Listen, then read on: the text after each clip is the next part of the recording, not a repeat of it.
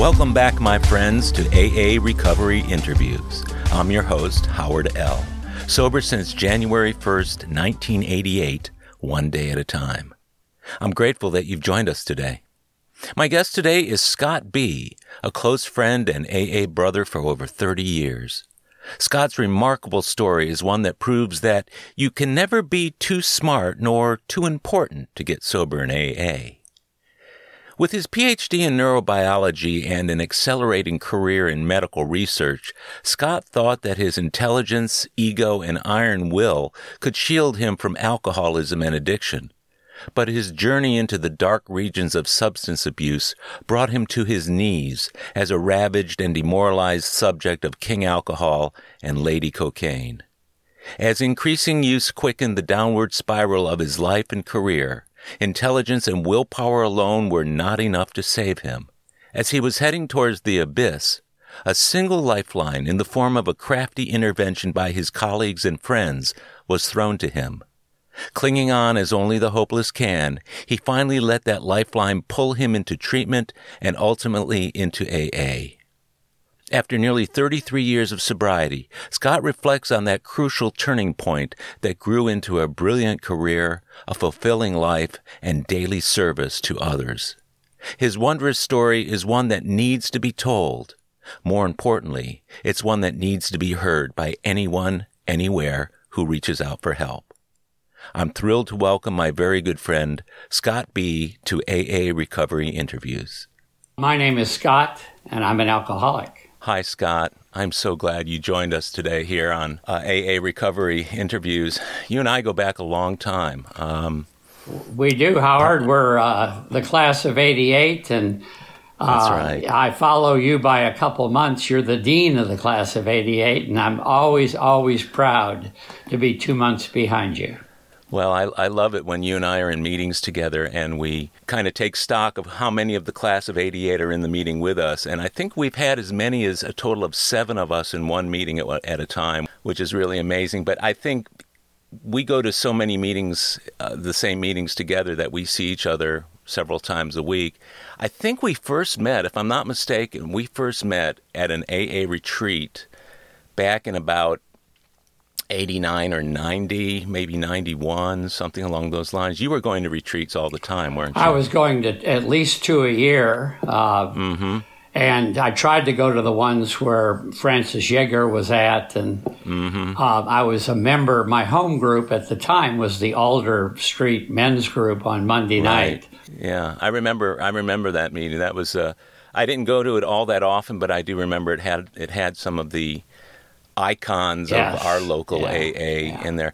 For those listeners who may be not aware of or familiar with what an AA retreat is, how, if you were telling somebody about it in a little elevator speech, what would you say what a retreat is about? Well, Howard, it's a 2.5-day gathering of the fellowship where 72 men come together in a beautiful location. And the format is lots of fellowship, meals together, lots of time to talk with each other. There's space to do step work. But the official format is covering each of the 12 steps. On the Friday night, we cover 1, 2, and 3. On Saturday morning, we cover 4, 5. Saturday afternoon, 6 and 7, 8 and 9. Then we finish 10 in the evening, and then on Sunday morning, in a beautiful way, we do 11 and 12.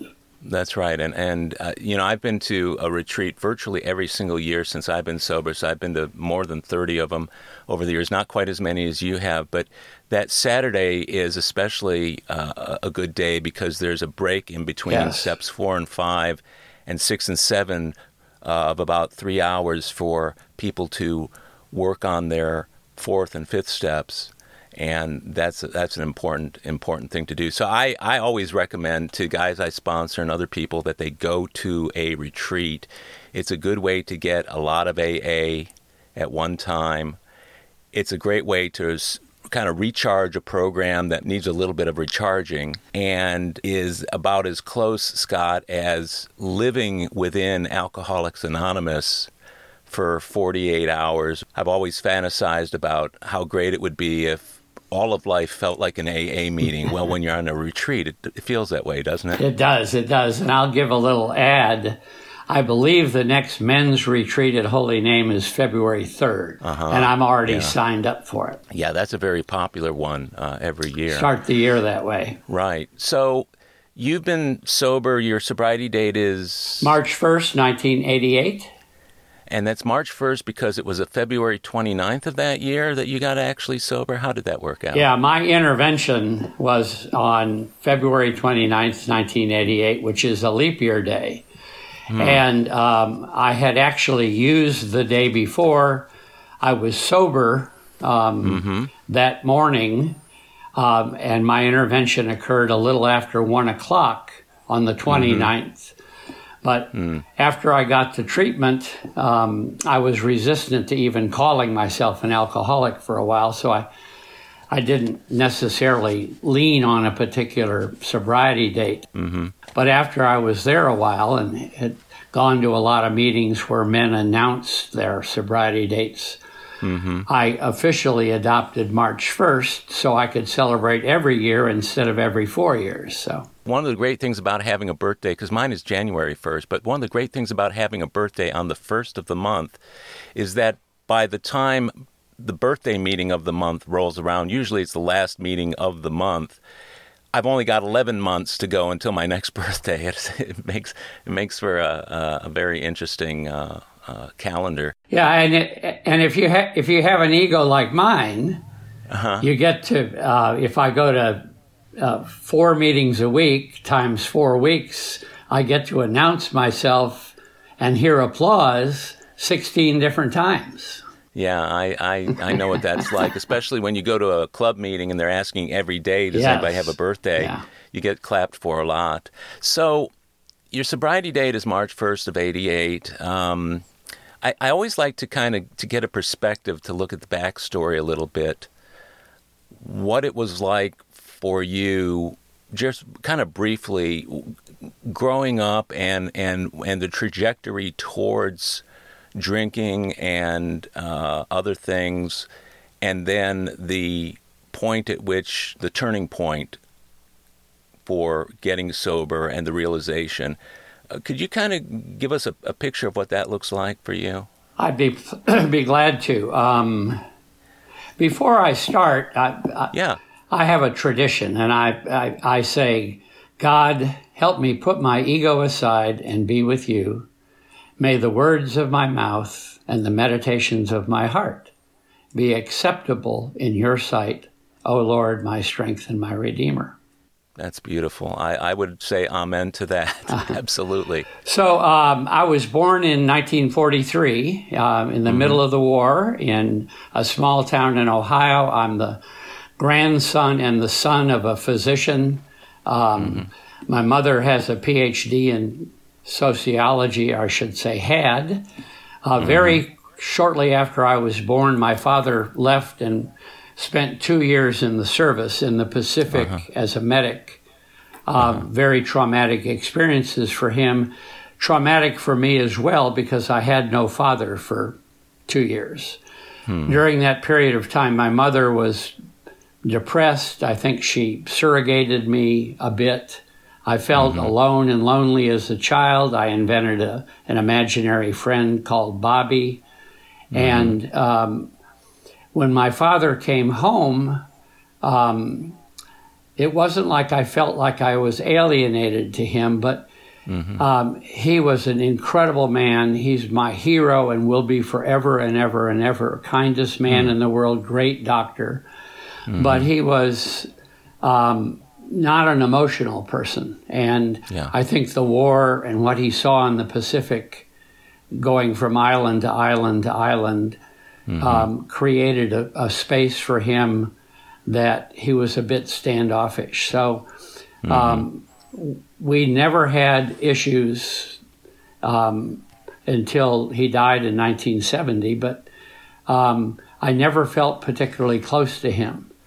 And so that distance from my father, and then my mother, in her early depression, started medicating her depression with both medicine and alcohol. And by the time she died, she was a full-blown addict and alcoholic, and just not available for any kind of mother-son interaction. Was your father aware of all that going on at the time? Yes, and in the 50s, in the late 40s, there was, even though this was Elyria, Ohio, it's about an hour from Akron, the home of AA. Sure. He was treating my mother with medication, and we had a medicine chest that if you opened it up, pill bottles literally spilled out, and these were pre-Valium tranquilizers. These were opiates, and my mother did a lot of napping. Let's just put it that way. And my father was an obstetrician gynecologist, and he was out of the house by 6 in the morning and rarely home before 8. And he played golf on the weekends and watched footballs on Sunday. So I just never felt close. And to jump ahead a little bit, after I got sober, I was in a psychodrama group doing a piece of psychodrama, and where I had chosen someone to be my mother and chosen someone to be my father, and I was stuck during the middle of the psychodrama, and the director said, "Scott, what do you really want from your parents?" And I started crying, and I said, "I want both my mother and my father to come to me and get down on their knees and give me a hug." And then I just slung snot all over the room. Yeah, that's powerful stuff. I did the same thing that you did. We did it a few years apart, but that's powerful to get to that realization all those years later, but nonetheless. So the result of this childhood gave me in a pretty intense fear of abandonment, and inventing an imaginary friend was not a very adequate solution. So I began to adopt behaviors, wearing masks, being the good boy. I got all A's through elementary school. Things at home with my mother were getting pretty dark. And fortunately for me, my parents sent me to private boarding school in Pennsylvania. That helped a lot. During vacations, I would often not come home. I would go to somebody else's house. I really was avoiding what was going on at home, because the alcoholism in my mother was getting worse. And my father was deeply concerned but couldn't do much about it. And, in boarding school, I grew up a lot. I was around a lot of older boys who introduced me to other substances, introduced me to my first sexual experience. But it was an incredibly important academic experience for me. And it really set me up to be successful in college. And when I went to university, Syracuse University, I immediately joined the SAE fraternity, and I'm sure part of my alcoholism sort of increased when I became an SAE in college. And by the time I graduated college, it was the height of the Vietnam War. I had impregnated my pen mate, who was a Kappa Alpha Theta, and we had gotten married in 1964. So while you were still in college? Still in college, and we both actually finished college and got advanced degrees. And had a very successful marriage, 2 great kids, which I am still very close to. But because of our marriage, and because of the fact that I went on to graduate school to get a doctorate in neurobiology, I was exempt from the war. So that was a wonderful time. We did a lot of commitment to social obligations. I remember coming home at night out of the laboratory and saying, "What are we doing tonight? Are we marching for civil rights? Are we marching for women's rights? Or are we marching for anti-war?" And were you a hippie? Were you a hippie back then, Scott? No, I was pretty cleaned up. I had been a preppy, and I'm still a preppy. Once Still you're a a preppy, it's khakis and button-down Oxford cloth shirts and penny loafers. But is it safe to say that you learned to drink at prep school, and you perfected the art in college and graduate school? Absolutely right on, Howard. Correct. Mm-hmm. And then when I finished my doctorate, I had the opportunity to do a postdoctoral fellowship at UCLA. And I took that opportunity, and my whole family moved to Santa Monica, where I really got serious about my career in medical research, and had a wonderful 4 years there. And at the end of my fellowship, I was offered an opportunity to stay at UCLA, or I was recruited by a number of other institutions. I chose Baylor College of Medicine because they offered me an opportunity to begin as a leader in forming a research group in the ophthalmology department. And at the time, I was studying the retina of the eye, which is a slice of the central nervous system, essentially. So I chose Baylor, and we all moved here in 1973, and I was divorced shortly thereafter. So that brought you to Houston. Correct. During the time that you were out at UCLA. It sounds like maybe the alcohol and whatever other things you were doing were put on hold, or were they toned down, or were they intruding on your daily life back then? I was acting out rarely. I would drink when we had lab parties. I began philandering on my wife. I was working very hard, very often in by 7 a.m. and not home until 10 p.m. I really was focused on my career, and I was fortunate enough to begin some work that gained national attention, and which is why I got recruited to Baylor. And then at Baylor, I got very serious and formed a lab and was gifted with getting a number of grants, a big NIH grant, what's called a Career Development Fellowship. And so by the end of the 70s, I was at the pinnacle of my career. I was divorced by about 2 years. And I just had the strongest urge, Howard, to take a break, to celebrate.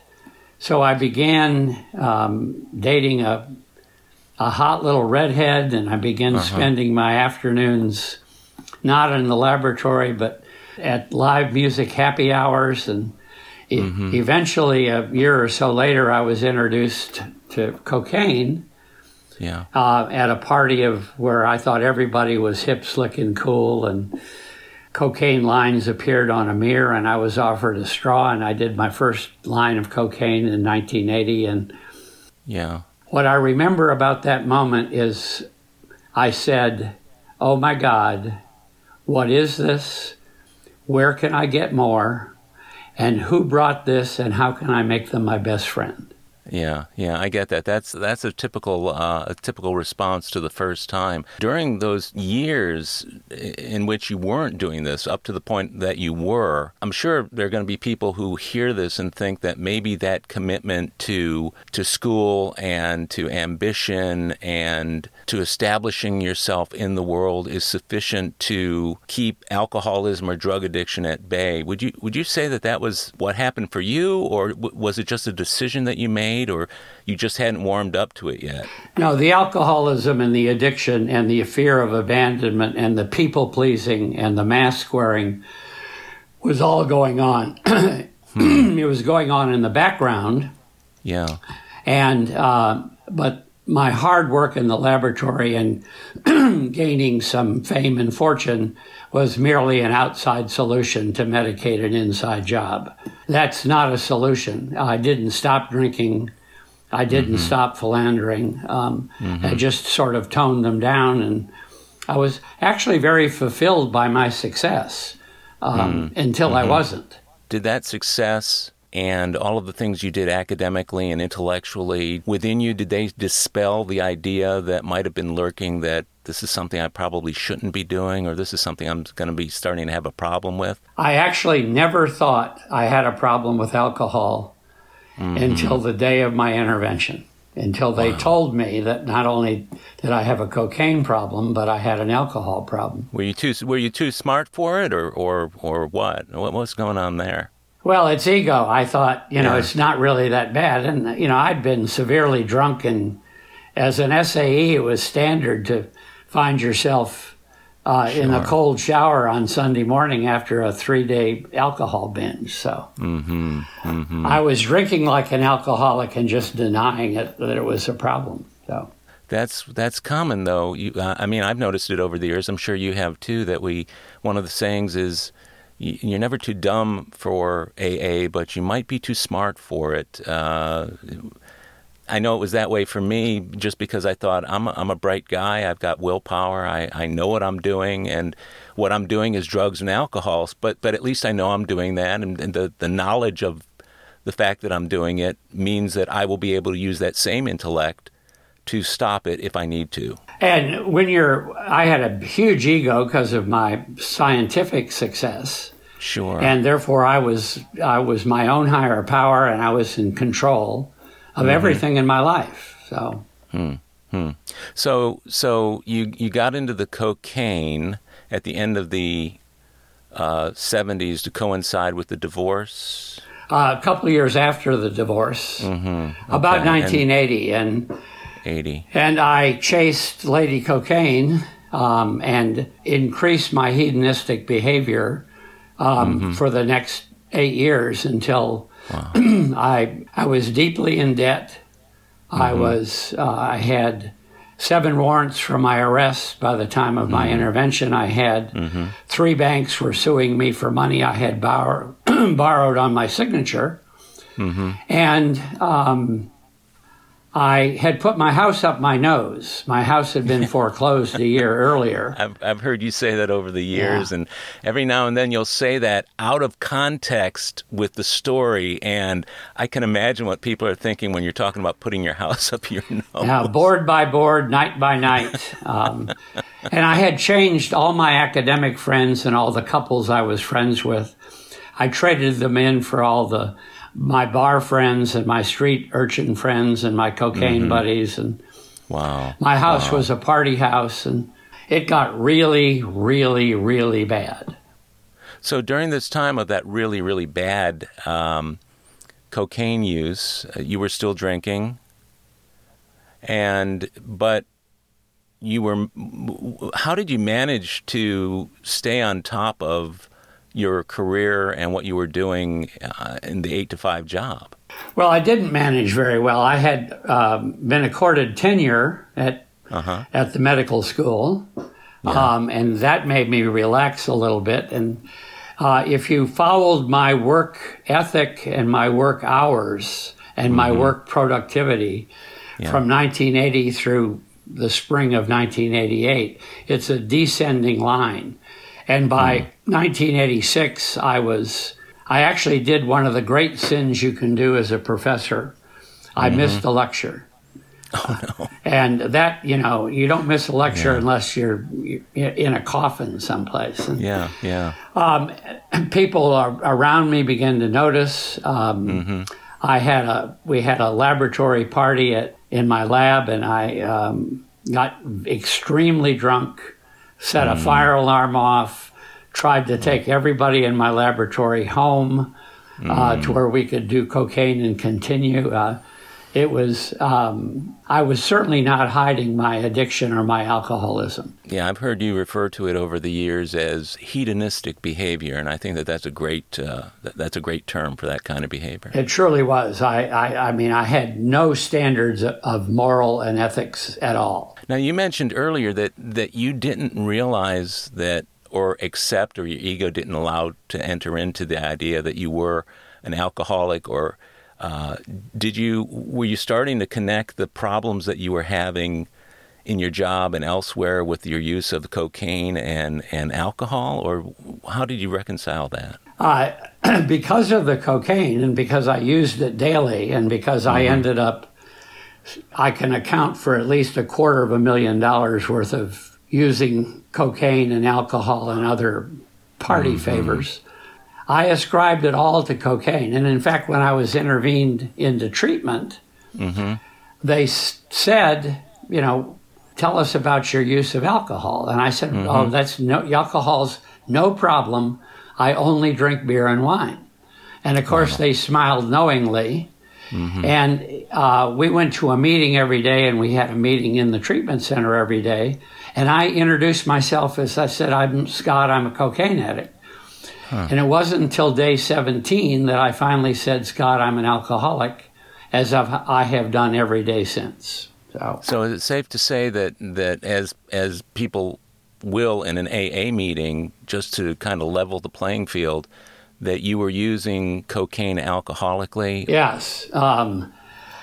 The use of cocaine requires such focus, and it's so intense that you don't realize that you're doing it in the bathroom while you're spending 4 hours at the bar. That you're sitting at your home with a bunch of party people, and everybody's drinking, but we're all fighting for the lines on the mirror. And alcohol is always present.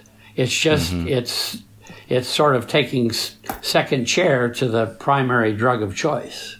So that allowed you to just pass it off as a secondary concern and let's take care of the cocaine and everything will be wonderful? Exactly. And many people who do cocaine to the level I was doing it would say, well, I really drank to level out. I would get so intensely high on cocaine that alcohol would slow me down and allow me to do more cocaine. I remember saying that a lot. So.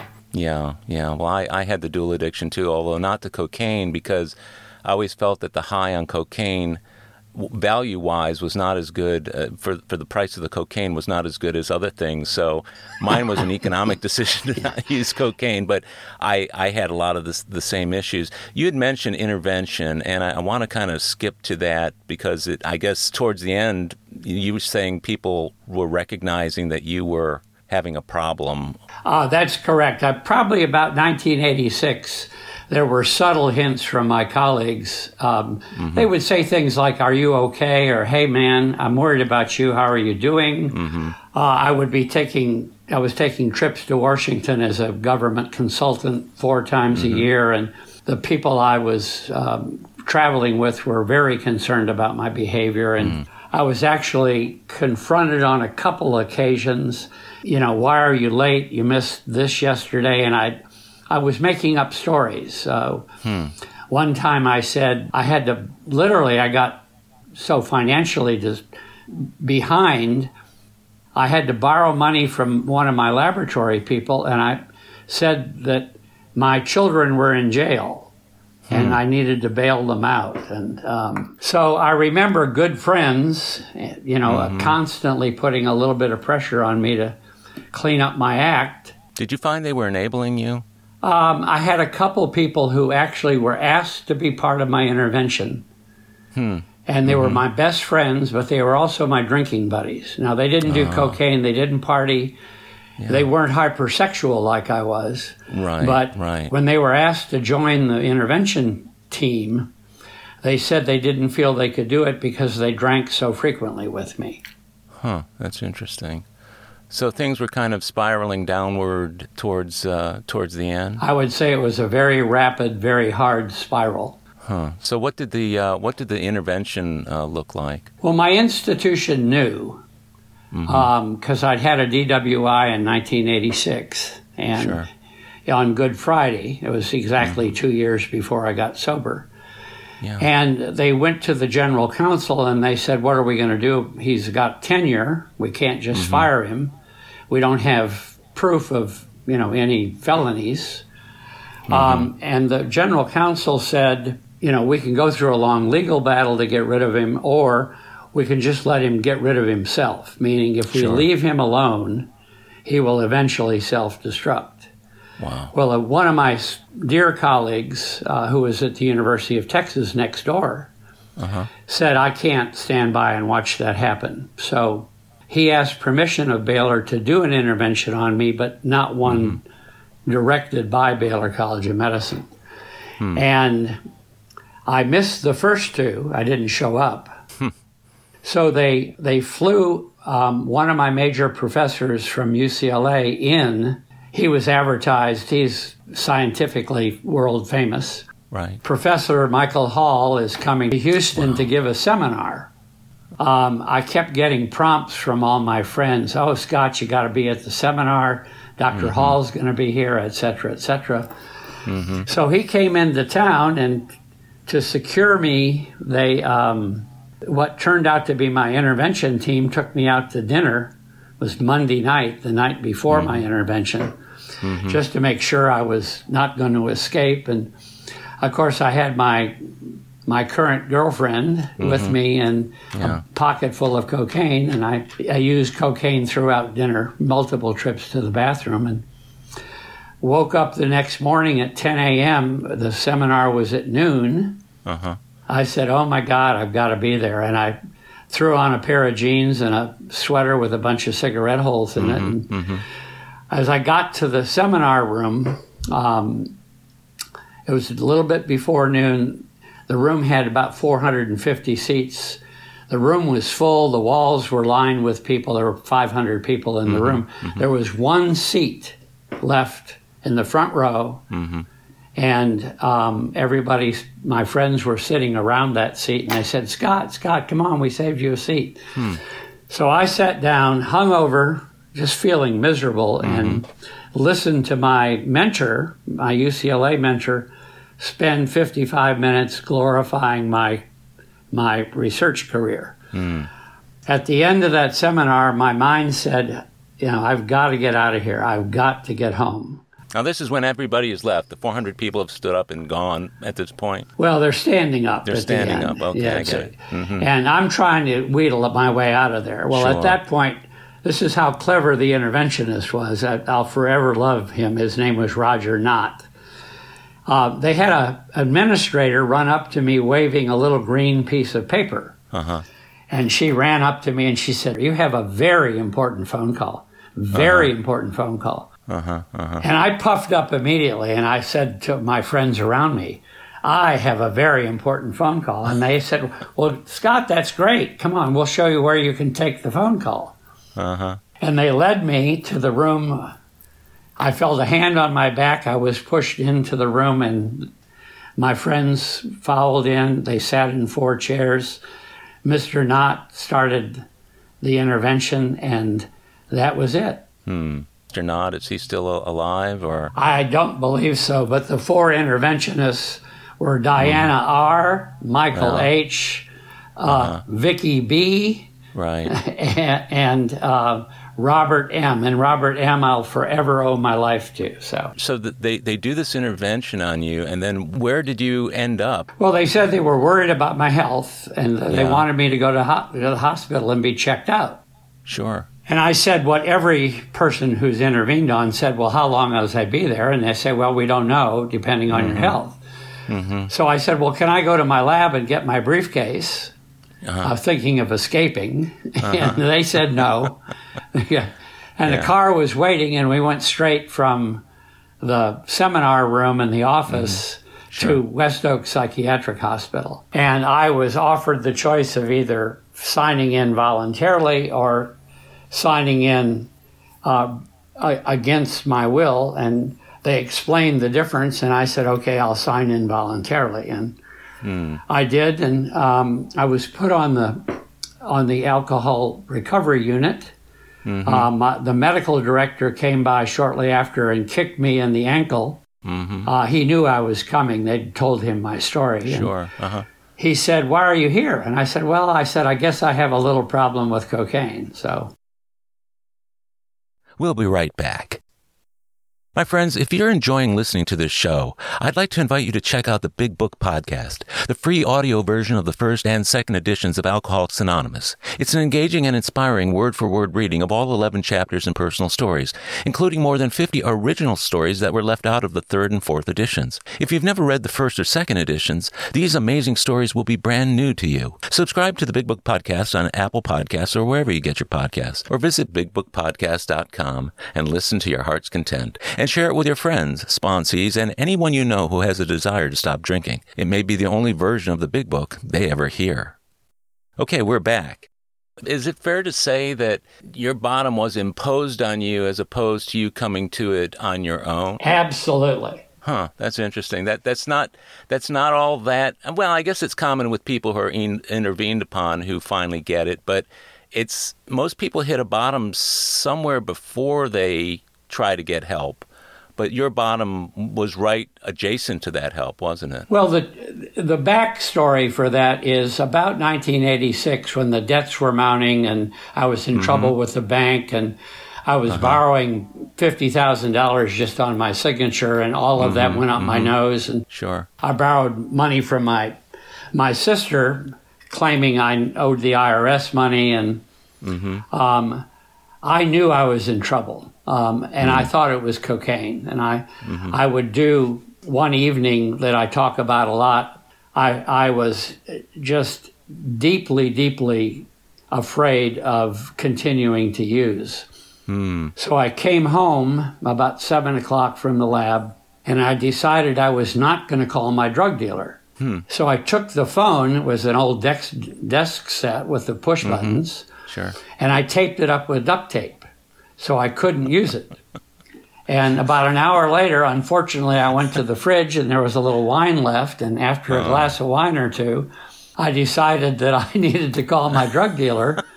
So I took a knife and cut off all of the tape so I could use the telephone and call him. So there was some awareness that I was in deep trouble. But cocaine addiction is beyond my ability as someone who is a neuroscientist. It's beyond my ability to tell you how powerful that addiction is. So here you are, this hotshot professor, going to a psychiatric hospital for alcoholism and cocaine addiction. What was that like? How long were you there, and what was it like? It was horrible for 17 days, as I was in denial about the alcohol. I didn't like it. My kind of people were not there. I didn't fit in. They came up to me on day 16. A wonderful counselor of mine, Joanne C., put her arm around me and said, "Scott, we're really worried about you. You're not doing very well. If things don't start to go better, if you don't get a sponsor, then we're going to have you leave." And Baylor had put me under a 2-year, very restrictive contract that said if I left treatment early, I would be fired. And they had every right to do that, tenure or not. Yeah. So I went to a meeting that night, Thursday night, College Park Baptist Church. Yeah, I remember that meeting. And I went and I heard Miles S. Tell his story, and I was literally struck with the idea of, he told my story, I want him to be my sponsor. And at the end of the meeting, I walked up to him with my knees shaking and said, "Will you be my sponsor?" And he gave me his phone number. And So was that your very first AA meeting, or was that the first meeting that you actually listened in and took some action? The latter. We had been to a meeting in the Druggy Buggy every single night. At West Oaks, you went to a meeting every evening, whether it was in the cafeteria or whatever. Yeah, I remember coming in from the outside to go to some of those cafeteria meetings early on. Right. And did you have a period of detox, or how did you make it physically through the first 2 or 3 weeks? Well, cocaine doesn't require any significant detox, so I took vitamins for a couple days. But the other significant part of the story is a very higher-powered moment, the moment that has really set the platform for my recovery. And I was sitting in a meeting at the hospital, and it was being led by a young man. And I was toxic, I was angry, I was terrified, I was alone, I was alone at a table, and it was my 15th or 16th meeting, and during the moment of silence, God entered me in some way, and I said the first prayer I had said since age 14. I was 44 years old, and I said, just spontaneously, I said, "God, help the people at this meeting and help them help me." And I remember waking up the next morning with a completely different attitude. That's the evening I got my sponsor. Mm-hmm. The day after that, I presented my first step to the group I was in. It was the third time I had presented it. I had finally owned up to all my stuff. I passed it. I finished the second and third step in treatment. I was in treatment for 6 weeks. I had no house. They had foreclosed my home and taken it away. So I went to a sober living home called The Landing Point in the Heights. Pat Myers, the late Pat Myers, ran that home. I was there for 6 weeks. And by this time, I had been to 90 meetings in 90 days, and I had renewed my commitment to 90 and 90. And I actually moved out of the halfway house, moved in with my then girlfriend, which lasted 2 days, and she very rapidly moved me back out. She and her real estate friend found me a house that was about 15 miles away from my house in Montrose, the one I put up my nose. Sure. I moved into the lease house, and Howard, I'm sitting in that house today. I've been in that house every day I've been sober, and I'm coming up on 12,000 days. So isn't that amazing? Yeah. So when you were about ready to get out of West Oaks and you were going to your girlfriend's house, what kind of feedback did you get on that from the people that you were leaving? Well, you can imagine the advice. They said, no, Miles, my sponsor, said, no relationships for a year. And I was completely dedicated to the program. I felt wonderful after being sober 90 days. I was back at Baylor, even as restrictive as my contract was. I was going to therapy. I was going to meetings. I was having urine drug screens regularly, et cetera, et cetera. But I thought I would try this girlfriend thing, and she literally didn't want anything to do with me. Cocaine addicts who are 90 days sober are crazier than, I can imagine. Whatever. So during that time, while you were doing 90 meetings in 90 days, were you in IOP as well? Only at the halfway house. Only at the halfway house. Yeah, IOP hadn't hit Houston very much at the time. Oh, okay. But between therapy and meetings and working the steps with my sponsor, I had already signed up to do a retreat in the fall. I had an incredibly emotional experience during an event while I was in treatment with my daughter. That is also the second level of the platform of my recovery, and she literally busted me in front of about 60 people. So I was really committed to recovery, and moving to my own lease home was something I was willing to do. I didn't know how alone and lonely I would be, but I filled the time by going to as many meetings as I could, and being part of the Alder Street Monday Night Men's Group was tremendously helpful. So it sounds like you had quite a bit of ego shattering during that time. I was curious as to how important sponsorship was to you in the early days, as well as that ego deflation that's so necessary for us. Well, my ego deflation happened through the pathway of humiliation to humility. And my daughter's actions during Family Week, the fact that I was in a home group where everybody had a sponsor. You often came to the meeting with your sponsor.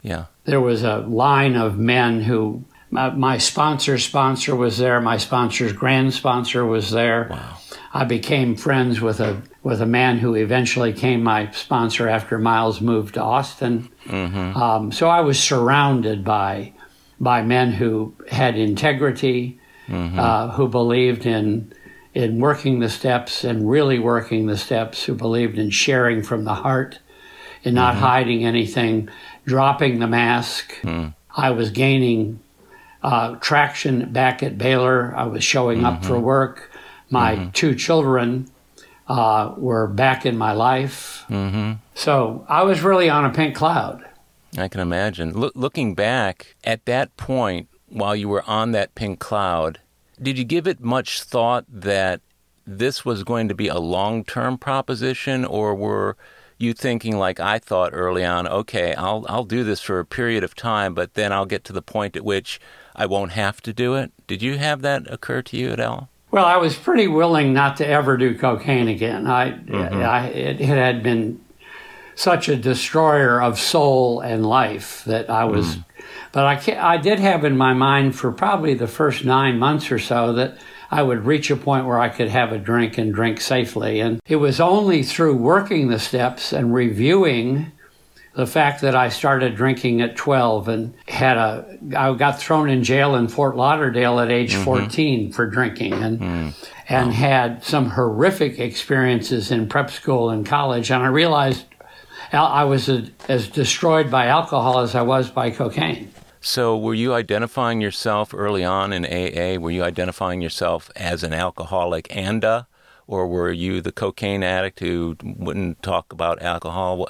How did that look in the early days? After day 17 and every day since, I just say I'm Scott B. and I'm an alcoholic. Yeah. You were never one of those andas. No. It's all an addiction. It's all neurochemistry. And I don't see when people say I'm an alcoholic and an addict, my ego says, you ought to stop and tell them that that's redundant. Yeah. Well, given the trajectory from your intervention into a treatment center, do you think you could have gotten sober in AA without treatment? Do you think the AA would have been sufficient, or did you need that treatment first as a gateway into AA? Without the intervention, without 90 days of supervision, without a 2-year contract from Baylor College of Medicine, I'd be dead. Yeah.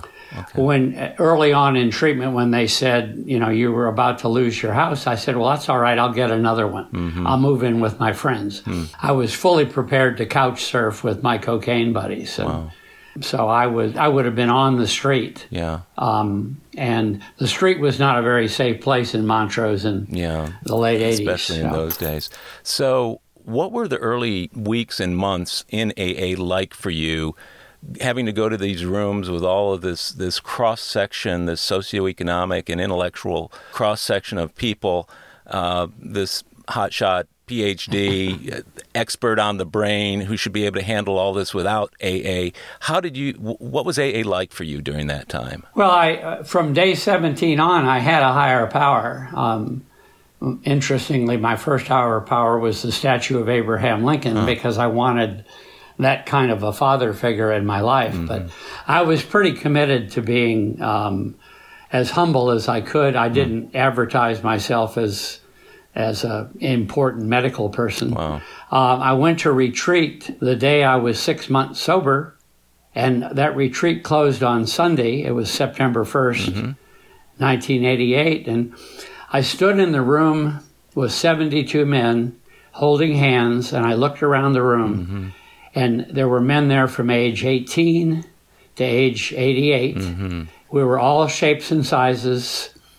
Some came in Rolls Royces and some came on skateboards. Right, yeah. And I realized I was just one of them. That's an amazing realization. And it's one that I think if a man or woman can come to that realization early enough, you had that spiritual experience. You had that, I guess, that sudden upheaval that Bill Wilson talks about in the big book versus the gradual awakening, which was more the case for me. I would have liked to think I got it all at once, the realization that God was working. But for me, I was just a disbeliever until I believed, and that took the better part of a year and a half and working all 12 steps till I got to that point. But when I hear people, having that immediate sense of God working in their lives, that's an extraordinary thing and amazing to see. It was. It all happened within 24 hours. Wow. It was helped a lot by the italics in the third step. I could choose my own higher power, Abe Lincoln. Abe Lincoln. And the word care. Yeah. Turned my will and my life over to the care. God. So I invented a giant, a caring giant named Abe Lincoln as my higher power to replace the father need that I had, and my higher power has evolved a bit since then. But that's really awesome and inspiring in a way, I think, for people who wonder, will they get to that point if they stick around long enough? So this is the point at which, in the telling of a story, most people there's about 5 minutes left in the speaker meeting at this point, okay? Because the most exciting and interesting things, I think intuitively we feel like we've got going, is the how it was and the what happened part of our story. But you've been sober 3+ decades, and a lot's gone on since then. And I'd like to kind of turn to what sobriety had looked like in the first 5 or 10 years, maybe into the next decade. What were milestones for you in the recovery? Where were places that you hit roadblocks, where you gained a realization that you might not make it, or that, yes, you would make it? Could you go into that a little bit? Well, I don't know whether I'm proud to say this or I'm embarrassed to say this, but I've had a truly blessed 32+ years of recovery. Mm-hmm. In 1988, I was a drug addict at Baylor College of Medicine. Mm-hmm. I became a senior dean in upper administration at Baylor in 1993. So Wow. In 5 years, went from drug addict to dean. Mm-hmm. I began doing service. I took intervention training. Mm-hmm. I was helping other people. Mm-hmm. I was the go-to person at Baylor College of Medicine if somebody had an alcohol or a drug problem. Mm-hmm. I loved being a dean. I got heavily involved in service. I ran a ranch retreat for families whose children had cancer. Mm-hmm. I joined the board of the council Mm-hmm. on alcohol and drugs. Mm-hmm. And I really felt like I was very effective in service. So I had traded my medical research career in for a career of service based upon all of my academic training. It was a perfect marriage. Mm-hmm. Mm-hmm. And in 2012, I was thinking of retiring from Baylor, and I was asked by some colleagues in AA if I would consider founding the Hope and Healing Center at the St. Martin's Church. Mm-hmm. And I prayed about that and took that job, and I'm very proud of founding that now highly successful organization. And it's an incredible facility. I mean, I've gotten to know the people over there. I've gone to meetings there. It really is truly an exceptional facility for us in the program and other people outside the program from the standpoint of mental health. And I'm very close to both my children. Mm-hmm. They have both confronted me about what a horrible father I was, and also are daily grateful that they have their father back. When did they confront you? When did that happen at different times, or was that all part of their work or your work? How did that come along? Well, my daughter did it at about week 4 in treatment. Okay. And that's that platform story that really cemented Yeah. my commitment to the program. Yeah. And my son came along very shortly after that. We're the best of buddies. We're sailing buddies. And I've renewed a friendship with actually both of my ex-wives. I've skipped over the fact that I got married in recovery and got divorced in recovery. And I've now retired from the Hope and Healing Center and from Baylor College of Medicine. I have a private consulting practice where I work with families and do interventions and referral to treatment. And I'm actually winding that down. So That's amazing. I've had a really blessed recovery. Well, so your AA work in the early days, even though you were already working in the field of teaching and research and that sort of thing, is it a fair statement to say that your experience in AA led you to that where you might not have been led there otherwise? Absolutely. Yeah. One of the gifts from my higher power is to be intensively trained in the workings of the brain. I was the one who gave the lectures on the neurophysiology and neurochemistry of addiction to the medical student. While you were using and drinking yourself? Yeah, there's a tape of me lecturing while I'm high on cocaine. And so to have that kind of background and to have, I have an intense research project with one particular alcoholic over the course now of 77 years, and that's myself. Yeah, I get that. I was curious how working in the field and all these extracurricular things that you're doing, How did they affect your AA program with regard to pride and ego and humility? How does your disease feel about all this other stuff that you're doing out there? Well, my ego is still rampant. Mm-hmm.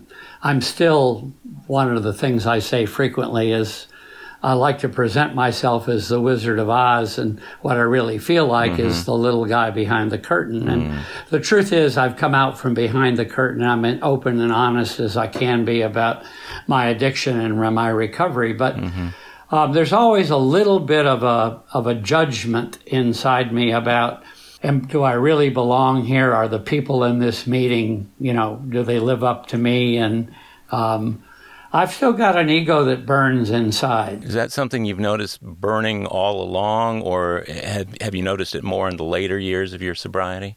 Probably early on it was worse, and now I love helping people, whether they're trust fund babies or whether they're living on the streets. And because I recognize that after March 1st of 1988, without the intervention, I would have been on the streets for the rest of that year. Yeah. I was curious if you could go back in time, let's say 35 years or more, what would you tell the Scott at that point, based on what you know now, that would make a difference to him? Well, in hindsight, what that man needed was assurance that he was okay, that he didn't have to wear masks, that he had not really been abandoned by his mother and father. Yeah. And I did a lot of therapy work. Yeah. I did the John Bradshaw Rescue Your Inner Child to the point where when my inner child saw me coming, he ran away and said, stop, we've done this 10 times. I was intensive cognitive behavioral therapy.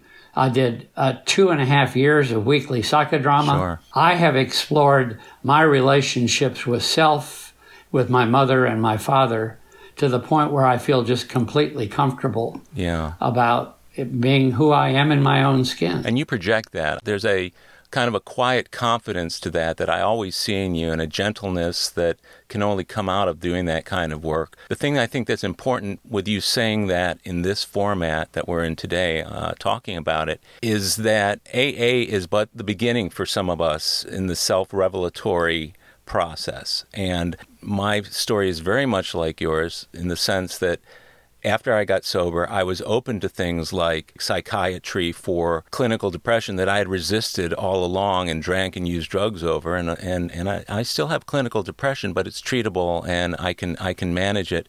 But all of the other work that I would have been completely resistant to, AA opened me up to it. And there were a lot of people along the way, Scott, maybe some of them did this with you, who said, you don't need to go do that. AA's got everything you need. You don't have to go. You don't need to take antidepressants, because when you get depressed, just sing a happy song or, write about it or go out and run 20 miles or whatever, which isn't the way that you deal with clinical depression. It's the way you deal with the blues. But there's a lot of advice in AA, and I'm not impugning the integrity of the program. I'm just saying that some of the most well-meaning people can take a look at what's going on with an individual and kind of jump to a conclusion.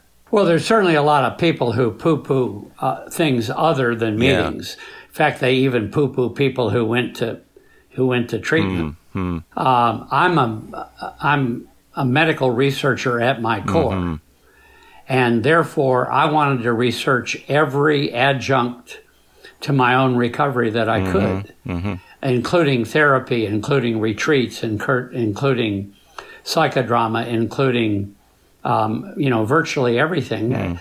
I took great pleasure in literally finding something new to try, like psychodrama, or like let's go to another retreat, or let's go on a sober vacation and learn from the real gurus that are speakers at those meetings. And you were a regular at that, weren't you? Didn't you go on those sober vacations on a regular basis? Yeah, I did about a dozen of them and formed a really deep, rich friendship for about 10 years with Paul Oliger, the author of Dr. Addict and Alcoholic. So there is life after AA, as you and I both know. But one of the difficulties I think I find, and I want to get your perspective on this, when I'm talking to people who are relatively new, whether they're young and new or older and new, I almost feel like the fact that I've been sober as long as I have, and the fact that I know a lot of people and a lot of people know me, that it almost becomes a barrier to people either wanting to approach me, or if I approach them, to them wanting to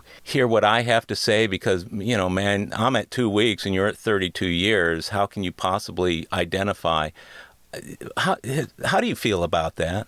Well, I'm always really, really, really warmed when young men with 2 weeks reach out to me, and I'm sure they see me as a father figure or as a grandfather figure, and they see something in me that I don't see in me. That's interesting. They see someone who's kind and comfortable and warm, and I don't see that in me. I still see myself as ego-driven, selfish, and self-centered.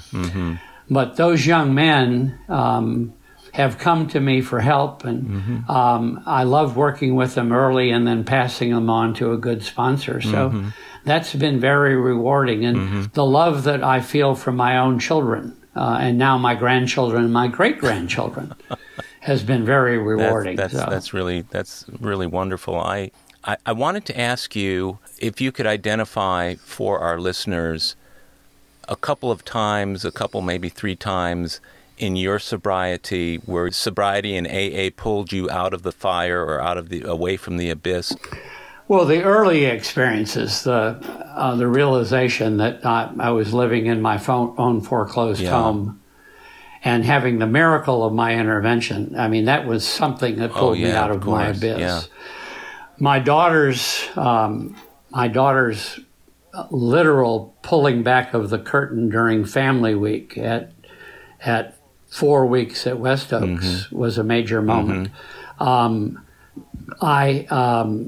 Being really grounded in my own higher power early on, traveling on those sober vacations.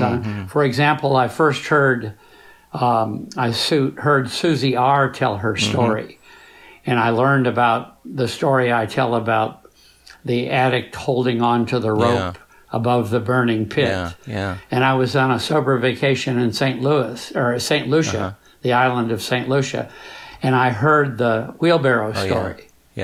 And so there have been moments along the way, having a sponsor whose name was William Perez. He's long gone. He's a good man. Who died with over 50 years sober, who I talked to every single day of my recovery.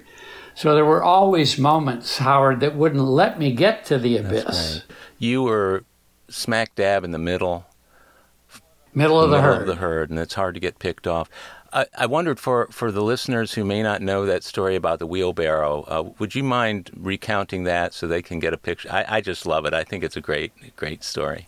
Well, Michael H. and Will K. tell it better than I do, but the original story goes that there's an alcoholic who is going to a lot of meetings, and he's proselytizing, and he's telling everybody how great God is, and he's an advocate for God, and I know God, and God is good.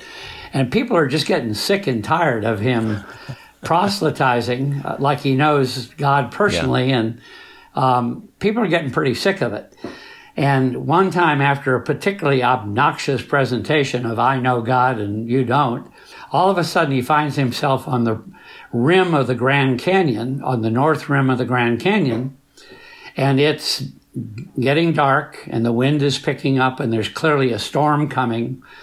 And God's voice appears and says, "Hey, alcoholic, I hear you've been talking about me. I hear you're proselytizing on my behalf. You're my missionary, my apostle. I guess you just know everything about me." And The alcoholic says, it's just stunned that he's under the voice of God. And he says, oh, yes, I believe in you. You are everything. I totally believe in you. So the higher power then says, well, look over the rim of the Grand Canyon. Do you see that big cable that stretched 1 mile all the way across the canyon, above the canyon that is 1 mile down? The alcoholic said, I see that cable. Suddenly God appears holding a wheelbarrow, a little tiny wheelbarrow with a metal wheel on it. And he says, do you believe in me enough to believe that I could put this wheelbarrow on that cable and wheel it across, all the way across to the south rim of the canyon? And the alcoholic says, oh my God, yes, of course I believe in that. You're the higher power. There's a long pause, and God looks at the alcoholic the only way that God can look into your soul. And he says, if you really believe, get in. And it's the moment of truth. Yeah, it is, and it always reminds me to get all the way in the wheelbarrow, 1 foot out ain't going to work. That's half measures avail us nothing. So the final question I want to just ask you, now that you're coming up on 33 years, could you come up with one statement about these past 33 years that would sum up your experience in Alcoholics Anonymous? I'm 77 years old. I've lived the richest possible life one could live. But I will say that there is nothing more important to me.